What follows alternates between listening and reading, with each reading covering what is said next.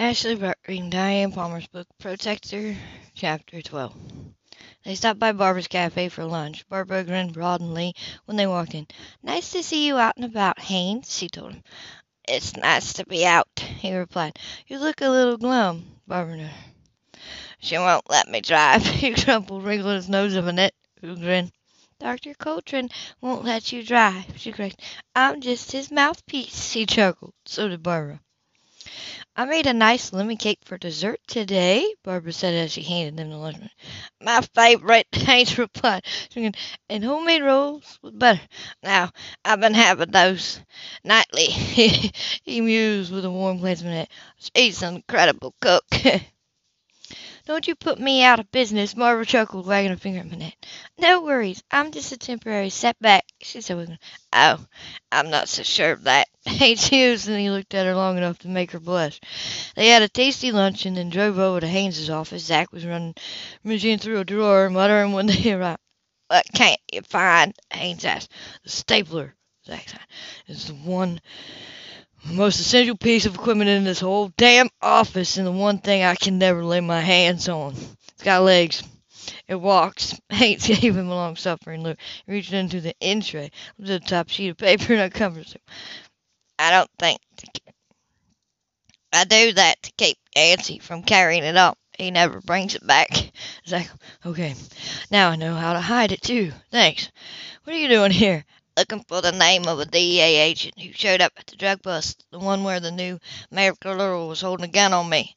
I disarmed him and arrested him, but he got out on bond and went over the border." "Oh, that one." Jack gave him a long.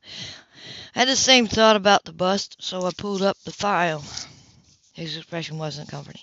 "And?" Haynes is not there." "What?" Haynes sat down at the desk, pulled up his confidential files, and tried to open the one dealing with the successful drug bust. "It's empty," he said, stunned. "Yes, erased, unless I missed my guess," Zach told him. "I was going to call you after lunch." "Who had access here?" Minette asked. "All the deputies," Haynes said. "All the deputies, the investigator, the clerk, and the sheriff." "The clerk?" Minette pounced on the one person out of them. "Don't you have a new one here because the last one got sick?" Haynes and Zach exchanged glances. "Yes, but she's related to John Huxley," Haynes pointed out. "He's one of our more prominent attorneys. He gave me her a wonderful reference." Minette just stared at him. Haynes flipped open his phone, pulled up a list of attorneys, and called John. "Hi, Haynes. You getting better?" John, "Somewhat. Listen, John, that reference you gave your niece." "My what?" John hesitated. "Your niece, Beverly Sand." "I have a nephew named Charles and a niece named Athena. Nobody named Beverly." "She gave you as a reference," he said, "and presented me with a letter written on your letterhead stationery with what I could have sworn was your signature." "Should have called me, Haynes," John said gently. Yes, I should have," he said. "Good Lord, I feel stupid." "We all make mistakes," John said, "but you should fire her." "If I ever see her again, I swear I'm not only fire her, I'll have her up on fraud," Haynes muttered. "Thanks, John." He hung up. "Oh, dumb, idiotic thing to do. Me, of all people," he explained. "I always check people out, but she seems so naive to trust it. So honest." "She had me fooled, too," Zach confessed. "I liked her. She made coffee." He glanced at me and laughed. So, "Listen, I love to drink it, but I can't make it. It was a selling point in her favor." "Where is she?" would be my question, Haynes asked grimly. "She didn't show up for work this morning," Zach called in sick. His eyes narrowed. He went over the communications desk. "Hey, Bob, we run over to Beverly Sands' house." He paused, looking at the address and giving him 24 Oak Street. "And see if you can get her to the door." "That's right. Yes, thanks. Let me know, okay?" "I sent Bob," Zach said. "He'll find her." But Bob didn't find her, and in fact 24 Oak Street was the address of a small coffee shop that had opened just recently. No Beverly Sands there. Despite the size of Janesville, even the sheriff didn't know the street address of every single household business in it. The mistake was painful. "Why didn't I check that address?" Haynes said against a gasp when Zach told him. "I'm the sheriff." "You're not perfect," Minette replied gently. "Jacobsville is a small town. People trust each other." "Yes, but I know better." I got pulled in by her too, boss," Zach reminded him. "So now what?" Minette asked. "Do we have fingerprints at least?" Haynes asked. "I was about to do that When we got mixed up with El Jefe and things heated up in the investigation, Zach said, I put it off as one of those things that wasn't absolutely essential to be done in a rush. Haynes threw up his hands. Crackers, milk! He cursed. Doesn't Epcot have some wild-eyed, unbelievably skilled computer tech in his employee? Manette asked him. They looked at him. Information can't be completely erased unless the whole drive is reformatted, and yours obviously hasn't been, right? Haynes dug in for his cell phone again. By late afternoon, the computer tech was starting to recreate the lost file. It was taking time because the information was fragmented, but the young man was certain he could pull it up. It was late, though, and he told the others they might as well go home. So Haynes went back home with Manette and marked up on a very odd gathering in her backyard. What in the world is going on? Manette explained when she and Higgins got to the back porch. Four men were facing each other. Three of them were yelling. They stopped at the sound of her voice. Suddenly, they looked very sheepish. Oh, hi, one of the men said slowly. He attempted to smile. Who are you guys? Manette wanted to know. Good question, Haight said, and he looked every inch a long man. That's what we're sorting out. Trying to sort out. The one who spoke and said, One? Okay. That's one of El Jefe's men over there. He indicated a tanked man with dark eyes and hair and eyes. That's one of Sheriff Carson's volunteer deputies. I think he indicated a man that Haynes recognized as a part-timer. I'm sort of working for Cash Grier, the spokesman added, with a subconscious chuckle, and nobody can get him, he indicated a tall, cold-eyed man with long black, unbound hair down to his waist, to say who he is or even who he works for. I don't have to say, the man replied. I'm a tourist. I was looking around for Point Adventures and I got lost. In the middle of the night on private property, he was pointing out. The man wearing jeans shrugged and looked around. I don't see a single sign identifying this as private property. Who are you? Haynes persisted icily. The old man looked directly into us. Carson. I'm Carson, he shouted back. My name is Carson, too, the man replied. That's all I'm telling you. Wait, the first man who spoke broke in. I know you. You're the guy who went with Emilio Marcanados to South America to take back his country. You work for Cy Parks when you're not off somewhere with Eb Scott's troop. A man named Carson. Maybe I do, maybe I don't. Maybe I'm just a lost tourist. The points of interest are that way, he said, pointing toward the road that led to Jackson. Start walking. Unfriendly place, the tall man. No wonder it's so small. You just go back and tell Cy Parks we have enough madmen out here running into each other. We don't need any more cluttered up the landscape. And thank him, he added reluctantly. Boss sent me here to do a job. Carson replied, folded his arms, and stared belligerently at the other man. Not leaving until I've done it. He looked at Haynes, staring at him. The dude said anything about son of a... Haynes started. Now, Haynes, Manette said gently, as he took a step toward the other man. More people, less problem. Sure, unless they shoot each other, Haynes explained. I'm not shooting anybody. The man named Carson replied. I don't carry a gun. What, you talk people to that, do you? The first man scoffed. Carson shifted his way. Don't need to talk. Haynes was noting something the others seemed to have missed. A huge bowie knife in the sheath at a strange angle on the tall man's belt. That's an illegal weapon. Haynes pointed out and gave him the knife. I could have you arrested just for carrying it. I have a permit. Haynes said. A knife permit. Who the hell gave you that? Cash Grier. Carson replied. He did smile, but he looked so smug that Haynes wished he was in some condition to slug that expression off his smooth face. I don't believe it, Haynes said. Don't care, Carson replied. Arrest me if you want. I'll prove it in court. He did smile then coldly. My first cousin was married as a senior U.S. Senator from South Dakota. He added. He was a powerful threat. Gentleman in question was well known in the media for his bad temper and his great concern for Native people. Well, my second cousin works security for a bank in San Antonio. He shot back. That barely smiled at a giggle. Listen, we're all out here for the same reason. To protect Miss Rayner. First man. Why don't we just divide the property up into 4 sectors and each take one of patrol? You should run for public office, Carson told the man. He pointed toward Haynes. Against him. Not me, Smith choked. I know this county. Trust me, he's unbeatable unless he barbecues the tourist over an open fire. The man named Carson, posing as the tourist, versus chiseling. I would taste terrible. Be assured Haynes. It broke the ice. Haynes burst out laughing. Oh, hell, get out of here, he chuckled. Hey, could you guys please stop arguing and get back to work? He said. We're never going to keep this place secure at this rate. Not our fault, really, the spokesman apologized. The tourist there, he indicated the man named Carson, tackled him. He pointed at El Jefe's man, and things went downhill from there. I was trying to protect her, the drug lord's man indicated Manette. Me too, Carson said. You look like a drug dealer to me. He had a tongue in cheek. Maybe I am, and maybe I'm not. El Jefe's man snorted. You gonna want it. Carson actually smiled at him. Smile made the man back up a step. I'm very grateful for all the help, Manette added. But coming out in the open isn't going to help matters. She does have a point, the spokesman said to the other. Shall we get back to work, gentlemen? A sound idea, El Jefe's man said, and the other man agreed. Carson didn't speak, pointed out the sector he claimed, and walked off toward it. Manette and Haynes left them to him. I do feel safer, Manette commented on the way into the house. It was nice of my father to watch out for me. Side Parks and Kashkire.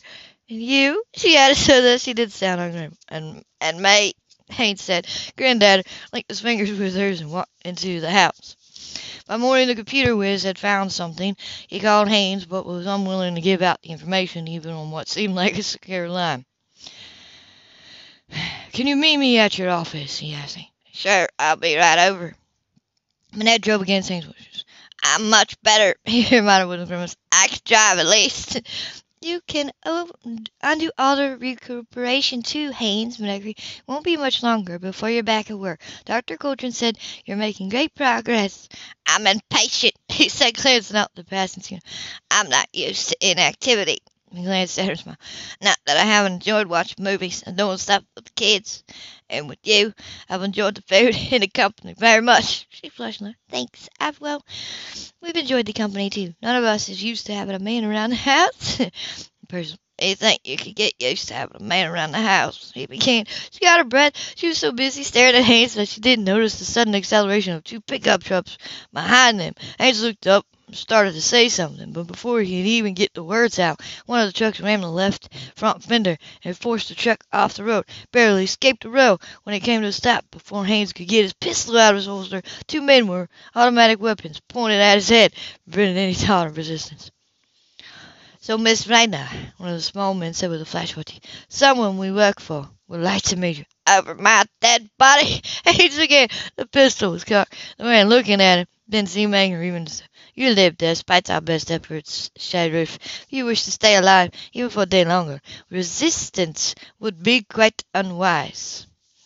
Come with us, the man near him said, taking Manette roughly by the arm. But when Haynes stepped toward him to fight a man with a pistol, he eased his grip. He spoke to the other man in a language that wasn't Spanish. They grimaced, looked at the prisoners, and the other man nodded, irritable. Let's go, the older of the two men said. They separated the prisoners. Haynes was bound and placed in one truck, Manette in the other. Manette had a pretty good idea what was going to happen to her. She hoped the Lassiter had been monitoring the phone, that he bugged her truck as well. If he had, there was just a glimmer of hope that she and Haynes wouldn't be found lying in a ditch in some unspeakable condition. If not, well, everybody died at some point. She supposed she had to hope and pray that it wasn't Haynes' time or her time. Not just yet. Much later, they were blindfolded and placed in the back seat of a powerful, expensive SUV and driven somewhere across the border at night. Haynes was chomping at the bit, embarrassed and furious that he hadn't been paying attention to their surroundings. That he let this happen. He knew that Manette was the target of the kidnapping, knew who was behind it too. He had hoped that their friends were somewhere watching, waiting, in a position to do something to get them out of this mess that he helped land them into. He couldn't move. He was bound, gagged, and blindfolded. He was aware that they put Manette in the back seat with him, but he couldn't communicate with her. They'd taken his cell phone and smashed it before the prisoners were transferred into the SUV.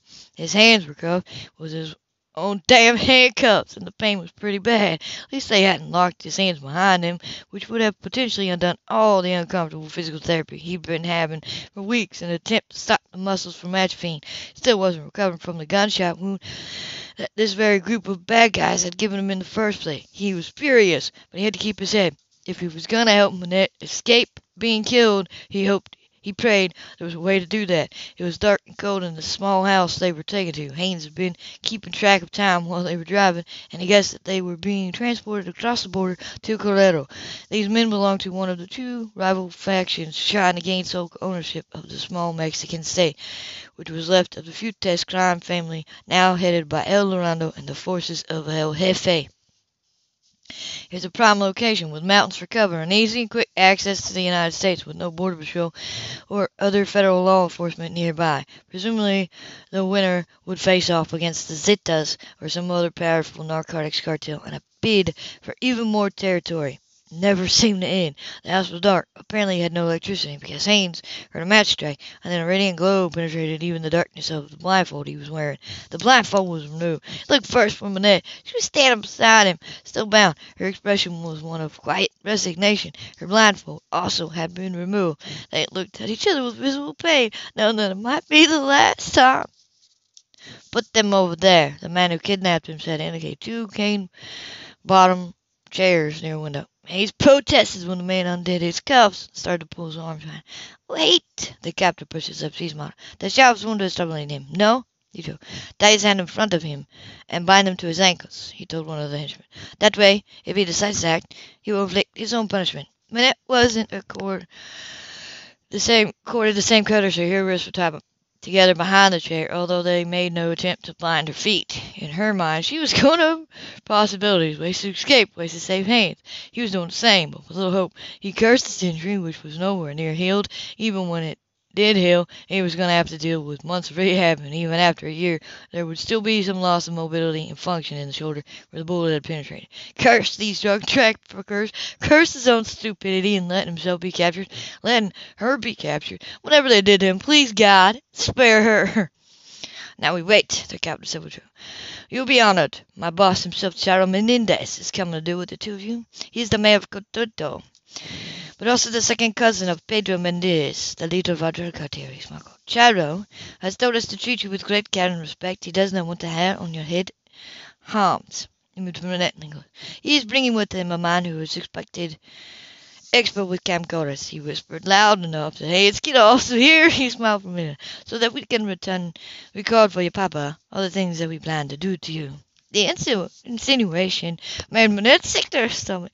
Kidnapping had been terrifying, but the look in that little weasel's eyes was so explicit that she wished they'd just shoot her in the first place and put her out of her misery. But of course, that wasn't the plan at all. They wanted her father, the father she'd never known, to see her tormented, know that he was responsible for it. Manette raised her chin. She didn't smile or blush or flinch. "My father," she said quietly, "will hang your employer up by his thumbs and cut him to pieces." "Yes, my lady, but you will be long dead if that ever happens." He chuckled, standing erect. He looked at her with malice pleasure. "I will ask for the privilege of having you first, for the benefit of the camera." She stared in his eyes, where the Haynes was muttered cursing on top beside her. "Bring weapons," she advertised softly. The man thought that was hilarious. "I like women who spare it." He chuckled again. He turned away and tossed towards him. "Pepito, you keep watch. Don't talk to them, okay?" he said in Spanish. "No, of course not," the young man agreed. He stuck his pistol in his mouth. "I will be most careful. No toying with the woman," he had. "You understand? She's too pale for me." The boy laughed, but the laugh was hollow. She very nose. "Yes, you like your girls big and round, like your wife, yes? You remember your wife and children, Pepito?" he added softly. The young man shifted nose. "We will not be long. Charo has said that he will come later today." He gestured the other two men toward the door, speaking to them in that language Manette couldn't comprehend. The door closed behind him. "God, I'm sorry, Manette. I'm so sorry," he said. "This is all my fault." "No, I should have watched where I was going. I'm sorry," she stared at him. "We were too careless." She looked at the boy, Pepito. "If you have one ounce of mercy in you, please kill me." "Manette!" Haynes groaned. Pepito said, "Sit there, Rita." He said, "We are none of us free to do anything except what our boss tells us. I have a wife and two little girls," he added in his face. "They are kept in Corralito in a small house in a village where there are armed guards. If I do anything that the boss does not like, they will torture, make me killed." "Dear God, Minette exclaimed horrified. It is the way they control us, Pepito continued, and a dull, heavy tone. My brother was one of the head men in our organization. He works for Child Mendes, who is our boss. My brother brought me into this. I would make lots of money, he said. So I accepted and I agreed. He glanced around the barrel. My brother was killed by Mendes for losing a shipment of cocaine, so sold my soul to the devil. He grasped. I'm not even allowed to go to mass or to confession. Child Mendes is afraid I would tell priest things that might be discovered. Nanette had always assumed that people got into the business of drug dealing because they liked the danger and the wealth. She interviewed at least 2 men who told her they would never give up the trade because it paid so well. But this was a very different story. Are your parents alive? Yes, only my mother. My father protested what my brother was doing. When he persuaded me to join it, my brother had my father killed before he himself was killed. Monstrous, Saint Sequel. Yes, monstrous. They hanged my poor father right in our village as a mourning. So I'm sorry for your trouble, but I cannot help you. To do so would be forfeit the lives of my wife and children. I understand, Minette said with true sorrow. Your boss should be brought up on federal charges and put away for life. He said it with a cold contempt. Chance would be a fine thing, yes, the boy replied. He has been arrested many times, but even people in law enforcement can be blind. I've heard of a man who works for the EEA. He has been on the bus's payroll for many years. Oh, I said, that I do not know, and even if I did know, telling you would get my family killed. Not if we could get them out of Mexico, Manette was thinking out loud. That does fairy tale genre or worse, because Pedro Mendez can have assassins to find me, even in Austin's chariot. You know, he put out Lieutenant. Has the sheriff get a test? Yes. Well, El Loretta assassin missed that name. Haynes asked belligerently, but Pedro, yes, he did. Then he was killed for it. They say another man was fired, but since you are here, his service will not be needed. The illusion wasn't lost on Lane's Minette. They mean to kill us both? Minette asked. I am just a mule, he said, using the slang for drug transport. I know nothing of the boss's plan except what you have heard earlier, but I think they mean to kill both of you. Miss Randa will die to torment her father, but you, indicating, will be killed because you are with her, and also because you humiliated General by arresting him in your country. It would be too dangerous for you to escape. Minette thought of it, hungered for it. The ordeal that was facing her would be infinitely worse than anything she endured in her life. She thought of Shane and Julie and great Aunt Sarah. She thought of her newspaper at home. She'd taken safety and family for granted. If she got out of this alive, she promised herself she'd never take anything for granted again. Well, she said after a minute glance at Pepito, I think Haynes should read you your rights. Pepito blinked. Senorita, your rights, she emphasized, so that you're aware of what they are before he puts you in jail. But people laughed. Lady, you and the sheriff are captains in Mexico, but neither of you has any proper powers of arrest or even escape. Minette looked at Haynes with anger. Go on, she said. Do your duty. He smiled to her and she said, Pepito, you have the right to remain silent, he began. Anything you say can and will be held against you in a court of law. And it burst into laughter at the sheer audacity of the statement. End of chapter 12.